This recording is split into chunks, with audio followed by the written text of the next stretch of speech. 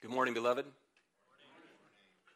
For the next 5 weeks, we're going to be looking at the five solas of the Reformation. If you don't know what those are, I'll explain it in just a moment. But before we begin, let's open in prayer. Heavenly Father, we thank you for this Lord's Day. We thank you for the privilege that we have to gather together. We thank you for the salvation granted to us according to your grace, enabling us faith to believe according to the redemptive grand story of Scripture, of faith in your Son, Jesus Christ, for your glory alone, and most certainly for our benefit. Lord, help us now to understand the importance of Scripture, the gift of Scripture, the authority of Scripture, the infallibility of Scripture, and the sufficiency of Scripture. Today we ask in Jesus' name. Amen. Question: can we trust the Scriptures?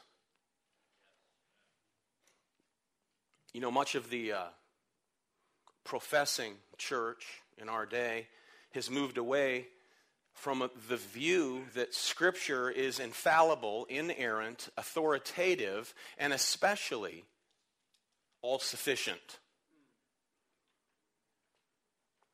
to lead us, to guide us, to counsel us, to define what life is to be, to define marriage and the person of God.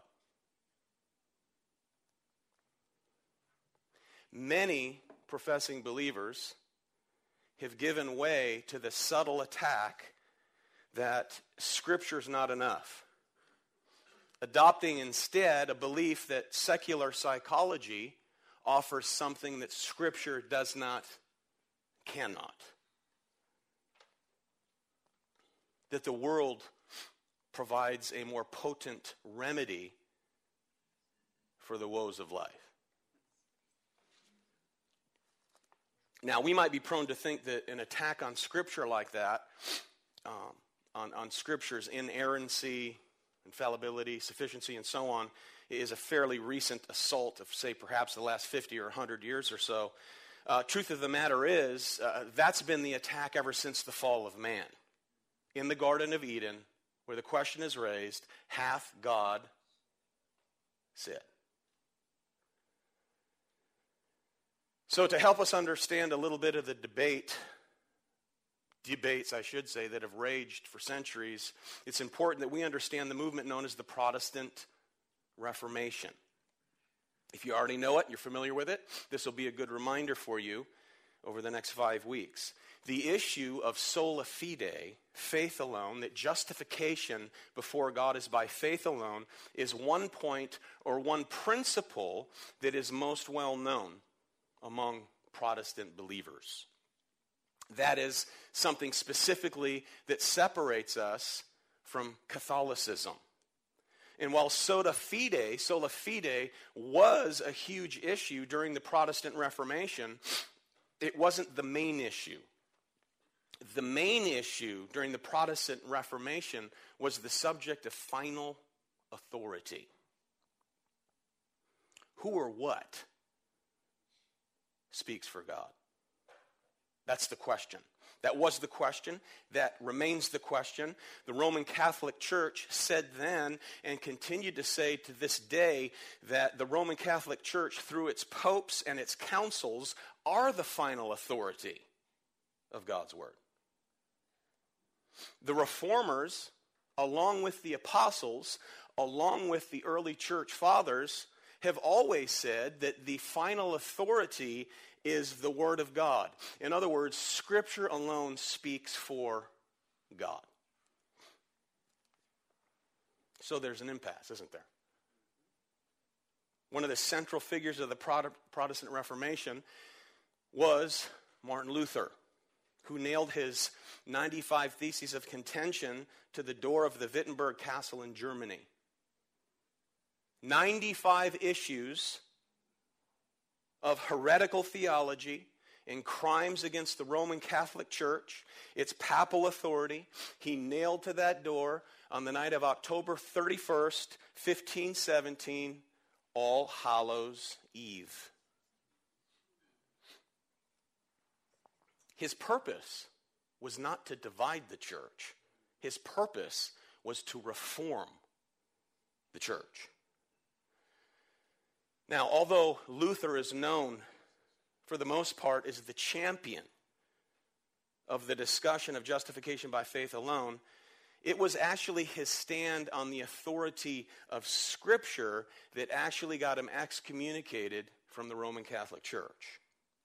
Having openly declared the fallibility of man, including the Pope, including his councils, denying any divine authority being given to man at all. He stood against it. The simple conclusion, men could err, God cannot. In 1521, Luther appeared before the August Assembly of the Emperor, his princes, dukes, and the papal delegation of Rome. In other words, church and state. Bank that in your mind. And he was asked if he were prepared to recant the errors contained in his writings. He responded a day later, quote, "I will answer without horns and without teeth. Unless I'm convicted by Scripture and plain reason, I do not accept the authority of the popes and councils, for they have frequently erred and contradicted themselves. My conscience is captive to the Word of God. I cannot and will not recant anything, for to go against conscience is neither right nor safe. Here I stand, I can do no other. God help me. Amen." So for Luther, the church and the church fathers before him, along with the apostles, stood on the fact that it's God's word that is binding. It's God's word that is authoritative. Any words, any dreams, any visions of men, quite simply, are just that. They're of men. The Reformers went on to conclude Scripture interprets Scripture. So the Reformation was a call to get back to Scripture. It was a back to the Bible movement, if you will, quite simply. Back to the Bible. Now, out of that movement, 5 slogans were born, or in Latin, 5 solas of the Reformation, that defined the way for a wayward church. Getting back to a faith that was once for all delivered. 5 pillars which carry the theme of the word alone. Pillars that we here at Pacific Hope Church unashamedly embrace. To define the realities of the gospel and the certainty of the whole counsel of God. Sola Scriptura, Sola Gratia, Sola Fide, Solo Christo, and Solo Deo Gloria. Scripture alone, grace alone, faith alone, in Christ alone, for the glory of God alone. 5 solas, 5 pillars. And they teach us that the church must maintain a scriptural direction as we continue to reform. The church always must be reforming. And today, we start with Sola Scriptura, the basis of which we find in 2 Timothy 3. Verse 14. Paul writing to Timothy, "But as for you, continue in what you have learned and have firmly believed, knowing from whom you learned it, and how from childhood you've been acquainted with the sacred writings, which are able to make you wise for salvation through faith in Christ Jesus.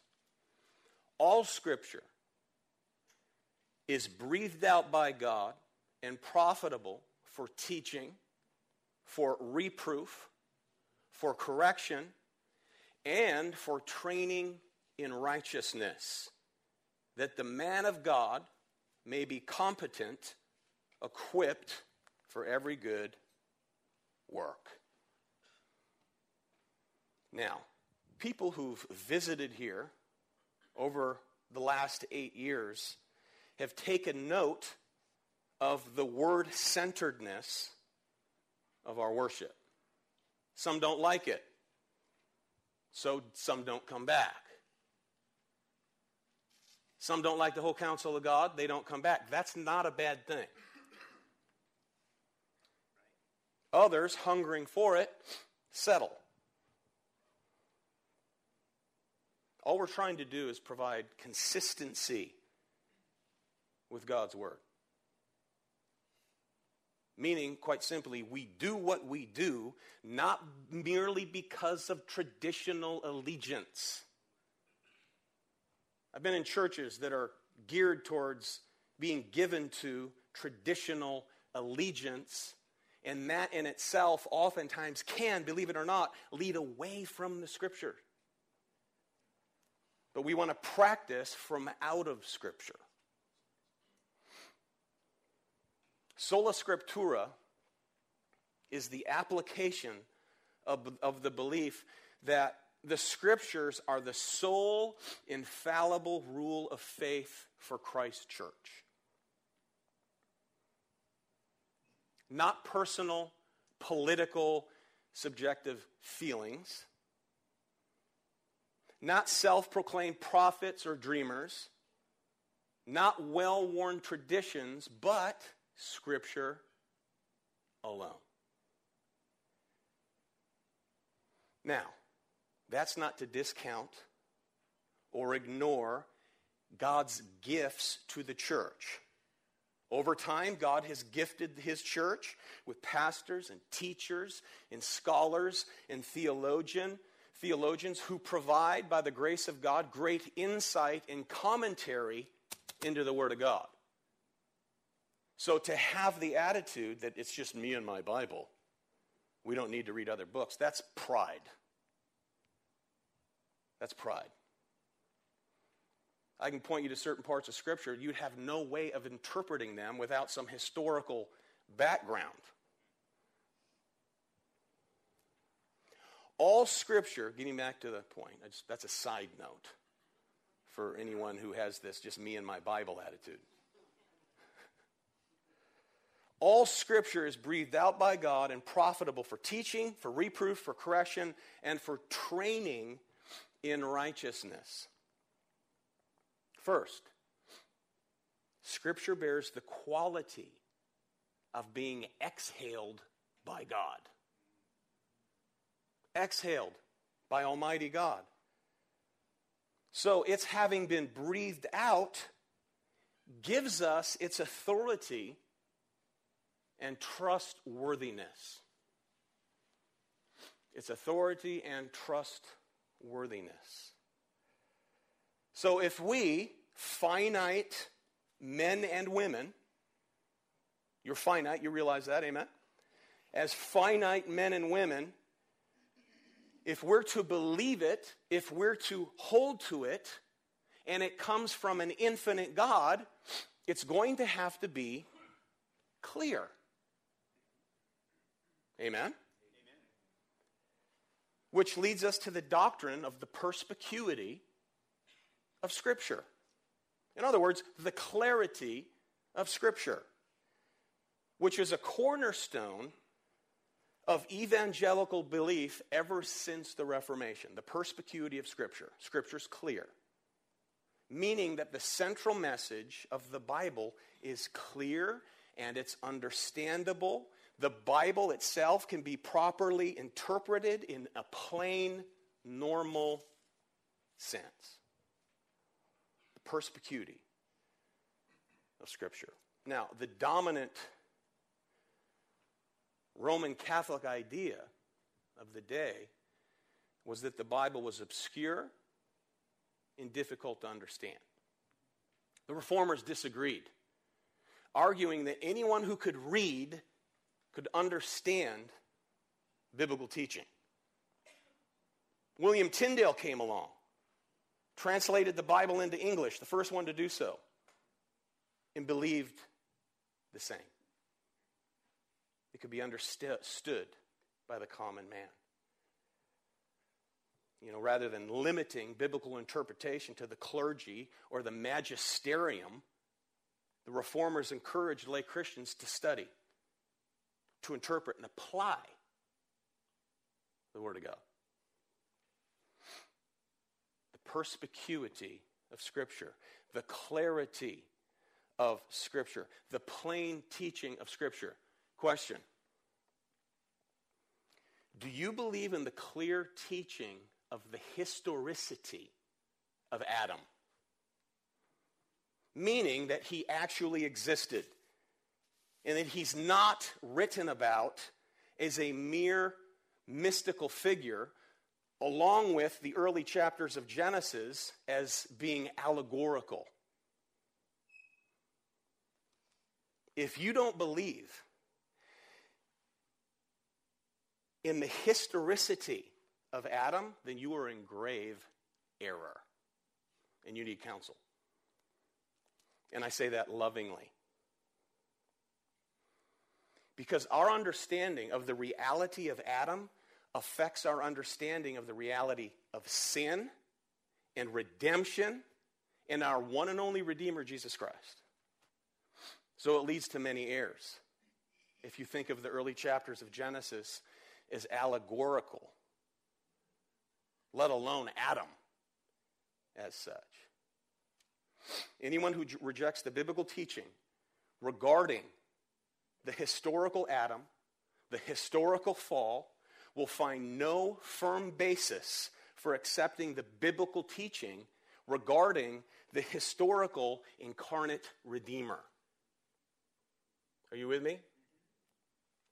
In 1 Corinthians 15, in Romans chapter 5, Paul places Adam and Jesus in parallel relationship.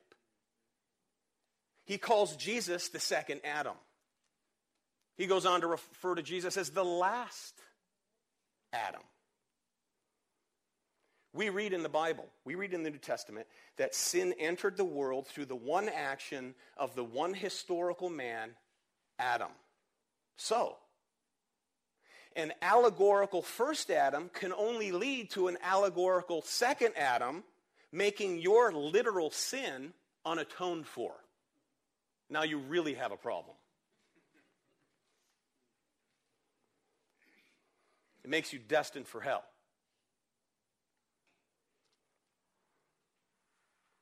Another error that may bunch some britches this morning is the belief of anything, you ready for this? But a literal 6-day creation.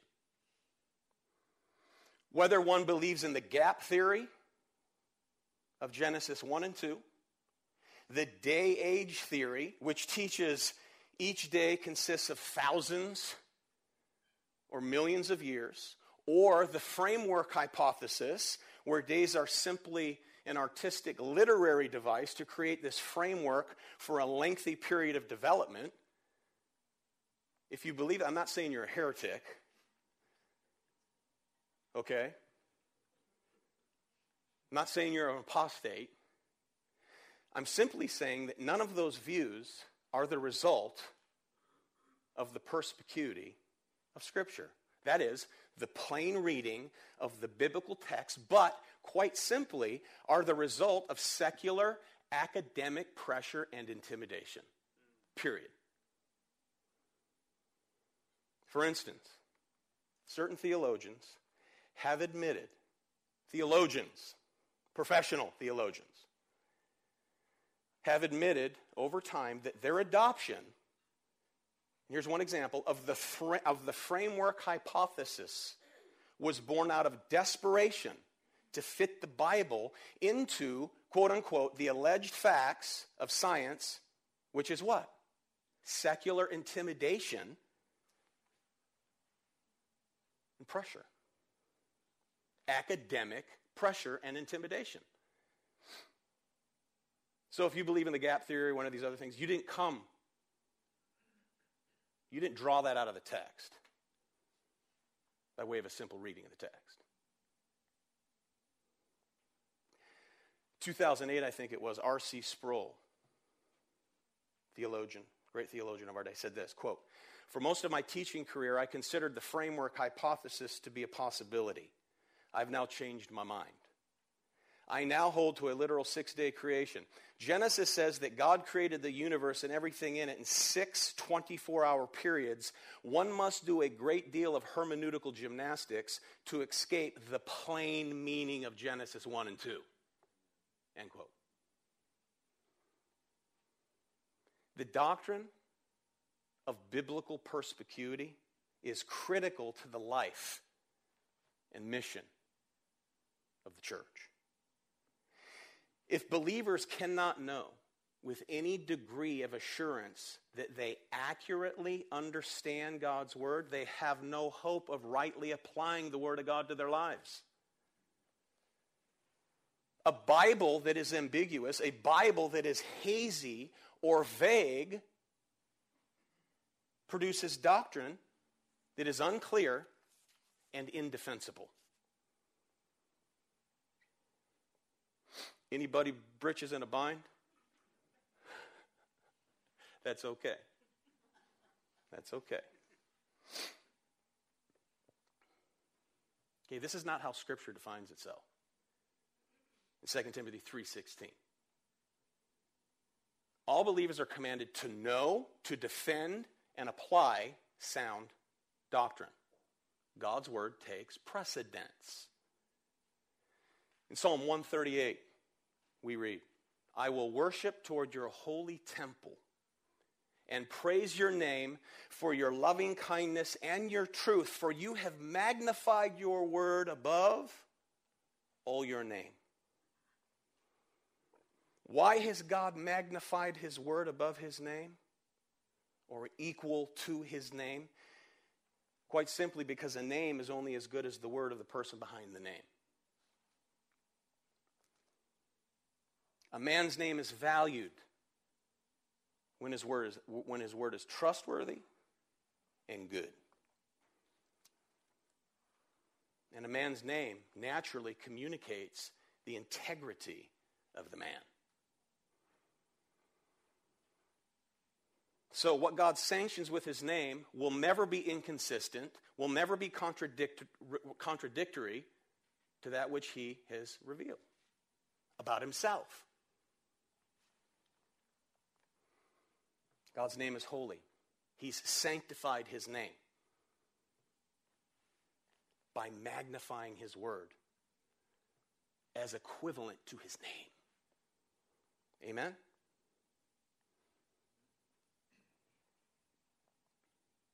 So, Sola Scriptura separates us from Roman Catholicism. It separates us from all cults, all other isms that are out there. And Sola Scriptura even separates us from a large portion of evangelicalism and Protestantism, who've become liberal, who no longer adhere to a view that Scripture alone is the authority. Sola Scriptura. They've moved away from that. Now, in our day, as well as in the days of the apostles, there were false teachers, pseudo-theologians, who deny the prophetic word. Take a look at 2 Peter 1.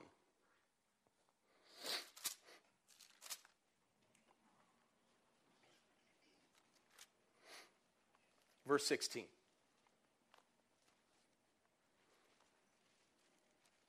"For we did not follow cleverly devised myths when we made known to you the power and coming of our Lord Jesus Christ, but we were eyewitnesses of his majesty. For when he received honor and glory from God the Father, and the voice was borne to him by the majestic glory, 'This is my beloved Son with whom I am well pleased,' we ourselves heard this very voice borne from heaven, for we were with him on the holy mountain. And we have something more sure, the prophetic word, to which you will do well to pay attention as to a lamp shining in a dark place until the day dawns and the morning star rises in your hearts. Knowing this first, that no prophecy of Scripture comes from someone's own interpretation, for no prophecy was ever produced by the will of man, but men spoke from God as they were carried along by the Holy Spirit. Now, false teachers in this day were making this astonishing claim that the apostles invented the parousia, that is, the second coming of Jesus. That it was a cleverly devised myth. Peter refutes the charge by reminding his audience that he was an eyewitness of the transfiguration. You remember that? Matthew 17? Peter, James, and John saw Jesus transfigured from a human body into glory before their very eyes, which was an affirmative sign of Jesus' glory that will be made manifest when he returns. So, having seen his glory once, the apostles could be sure that they would see it again, according to the prophets, the prophetic word.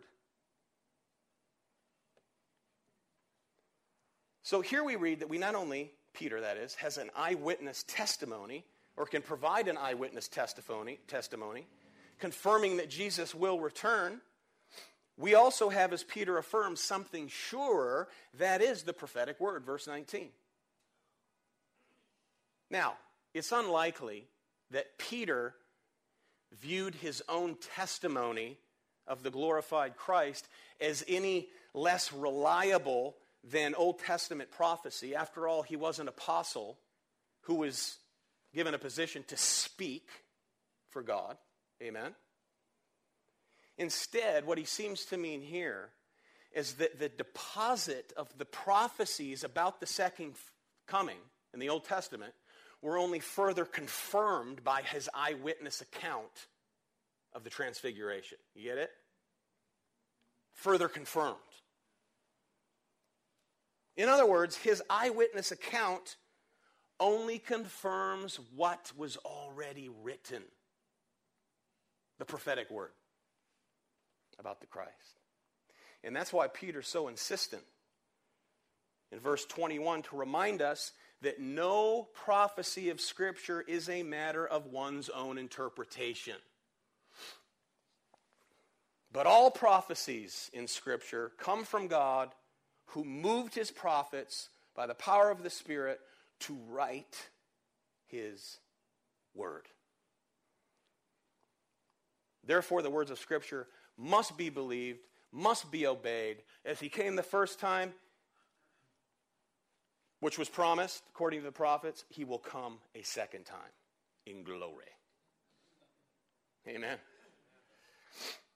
And only those who do not know God will question the authority of Scripture.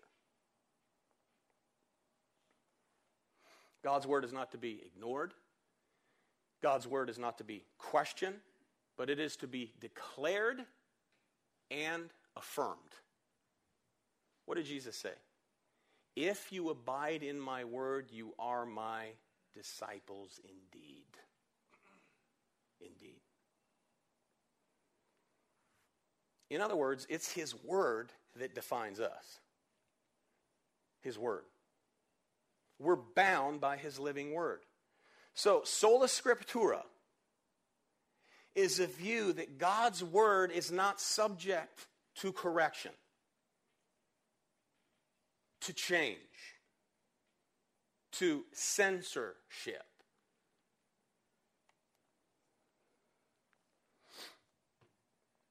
That's why we're adamant about balanced preaching. Because balanced preaching doesn't ignore the difficult texts. It's easy to skip over certain things like, Romans 9. Or Genesis, 38 a few weeks ago. Balanced preaching is fair with whatever text we're in. Okay, now, along with sola scriptura is what's known as tota scriptura. I think Calvin coined that phrase, tota scriptura, which means all of Scripture. referring to the fact that we have a complete canon. Canon's closed. Canon means measuring rod.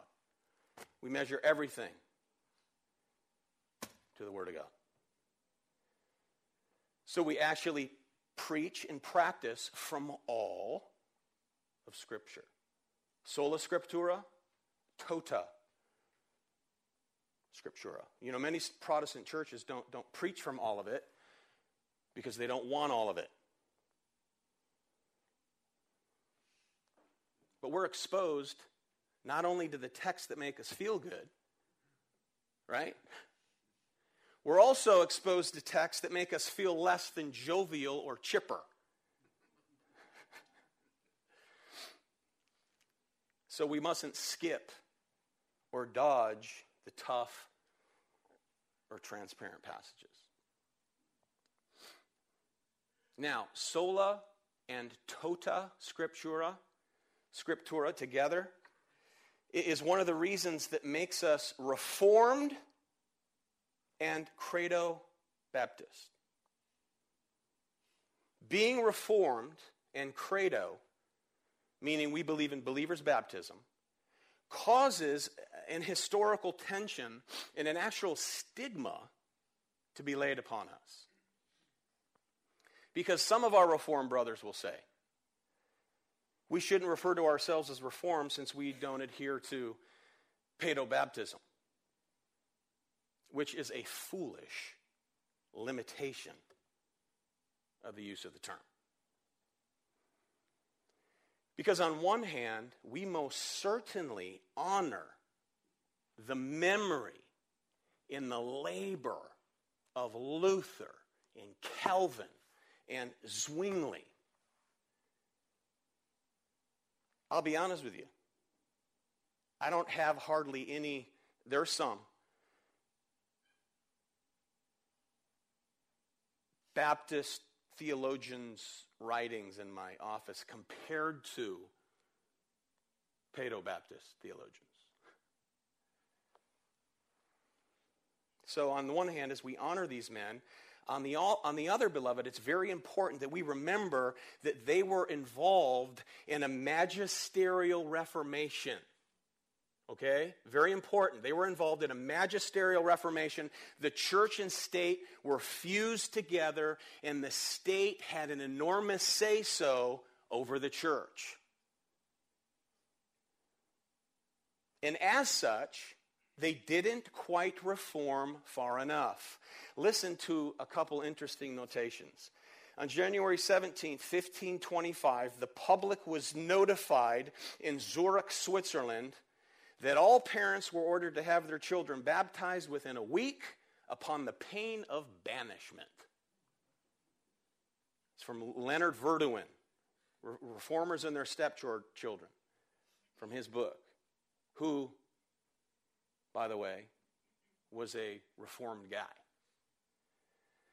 In 1534, the Protestant city of Strasbourg, France, decreed that no child was to be left unbaptized, and that children so left unbaptized would be baptized by the officers of the law. End quote. Now, Ulrich Zwingli waffled back and forth. And on one occasion, he said this, quote, "Nothing grieves me more than that at the present I have to baptize children, for I know it ought not to be done. If we were to baptize as Christ instituted it, then we would not baptize any person until he has reached the years of discretion. For I find it nowhere written that infant baptism is to be practiced. Only to do an about-face, saying this, quote, excuse me, getting over a cold. However, one must practice infant baptism so as not to offend our fellow men. It's better not to preach it until the world is ready to take it." End quote. So why did he draw back from what he thought had biblical warrant to that which didn't? One Reformation historian writes, quote, "To find the answer to this question, one must remember that the former course was frightfully radical. To propose to terminate christening in a sacral society was to propose a pretty radical thing," end quote. Now, this same historian goes on to write that, quote, "Luther was too well aware of the radicalness of a clean break with it to abandon the sacralism feeding institution, end quote. Luther even said this, quote, "There's not sufficient evidence from Scripture that one might justify the introduction of infant baptism at the time of the early Christians after the apostolic period, but no one may venture with a good conscience to reject or abandon infant baptism, which has for so long a time been practiced," end quote. Needless to say, that amounts to a violation of Luther's sola scriptura doctrine, which moves dangerously close to the Catholic position of Scripture plus tradition.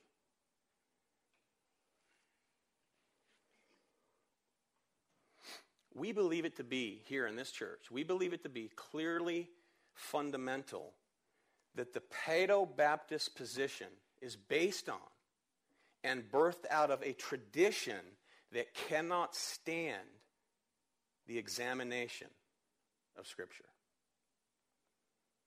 Sola and tota scriptura is the reason that I abandoned the Paedo-Baptist view. I used to adhere to it. I was raised in it. I had my son baptized 25 years ago, in the beloved OPC. But it was through study, and as I studied it out, it couldn't stand. I mean, I grew up doing this and didn't know why. As a matter of fact, one Presbyterian professor, Frank James, candidly states the difficulty of grasping the logic of Reformed Paedo-Baptist position. He said this, this is a Presbyterian professor, quote, "If I may hazard a generality, I'm quite convinced most Presbyterians, whether in the pulpit or the pew, do not understand clearly why they baptize their infants. If asked to explain why Presbyterians baptize infants, I would expect that many would stumble and blunder the explanation," end quote. Over the years, I've known young men who enter a Reformed seminary firmly holding to a Credo-Baptist position until, mysteriously, the final weeks before graduation. I wonder why. It's certainly not because of Scripture. They can sit down with a professor in 1 hour, can convince them otherwise. Now, I can understand from the framework laid over Scripture, yes, I understand, but not from sola and tota scriptura. I cannot. My personal belief for these young fellas is that it's far easier to find a job, pastoral position, in Reformed circles by embracing the tradition. Much easier than to go start a church with Reformed biblical views, including a firm belief in believer's baptism. It's a lot easier to find a job. So that's my personal conclusion to the flip-flop. Now, understand this. I have many dear brothers and many dear sisters, including my own personal family members, attached to Presbyterian churches, Reformed churches, Wells Lutheran churches, and United Reformed and Wells Lutheran are very similar. So I have friends and family in all those circles who I love and respect and honor, and we're all going to share in God's glory together one day. However, if they were consistent in sola and tota scriptura, they would have to abandon their Paedo-Baptist position. And they'd have to admit it's a human tradition.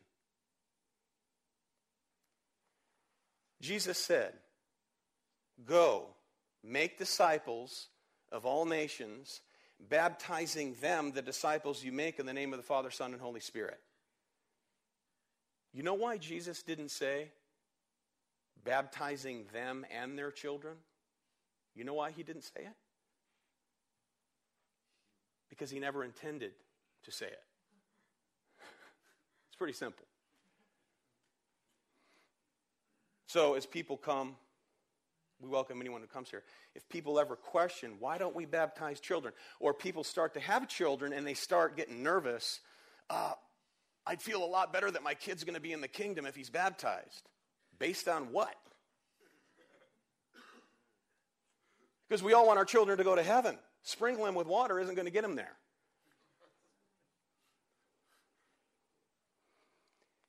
Because you end up throwing out all of your Reformed soteriology right out the window. Is God sovereign? Who's going to be saved? God's elect. Chosen when? Before the foundation of the earth. If they're elect, will they come to faith? Yes. How? By way of the effectual call. Right? Given when? Right? Well, they're born again. They'll be born again. When? Well, that's a mystery. How does it happen? As the wind blows to and fro, you do not know where it comes from, nor where it goes. So is everyone who's born of the Spirit. They're birthed in, realizing that they have union with God through Christ. And therefore, to proclaim that union publicly, they profess that faith publicly. And if they've been given time to manifest the reality that this union is real, they testify to that reality by becoming publicly baptized, identifying with the death, burial, and resurrection of their Lord and Savior Jesus Christ.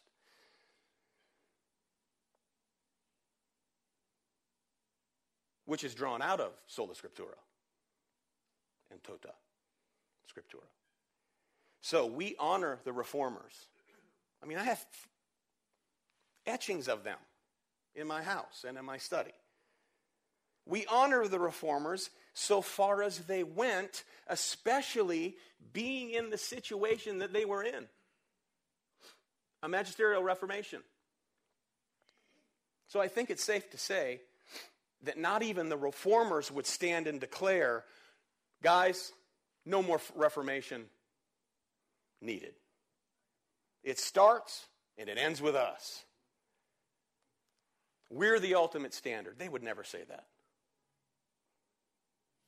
The church is always reforming, seeking to hear, seeking to understand more clearly according to Sola Scriptura and Tota Scriptura, so as to more greatly honor its author, God Almighty. For you, the psalmist declares, have magnified your word above all your name. So, men of God, called by God, enabled by the Holy Spirit of God, are to proclaim it, teach it, and help people understand it and how it applies to their lives, because His word stands alone. Sola Scriptura. Amen? Amen. Lord, we thank you for this time. We thank you for your word. Being finite as we are, help us to understand more of you, our infinite, mighty God. As we look to Scripture and to apply Scripture to our lives for your glory and the good of your people, your precious bride, the church. It's in Christ's name we pray. Amen.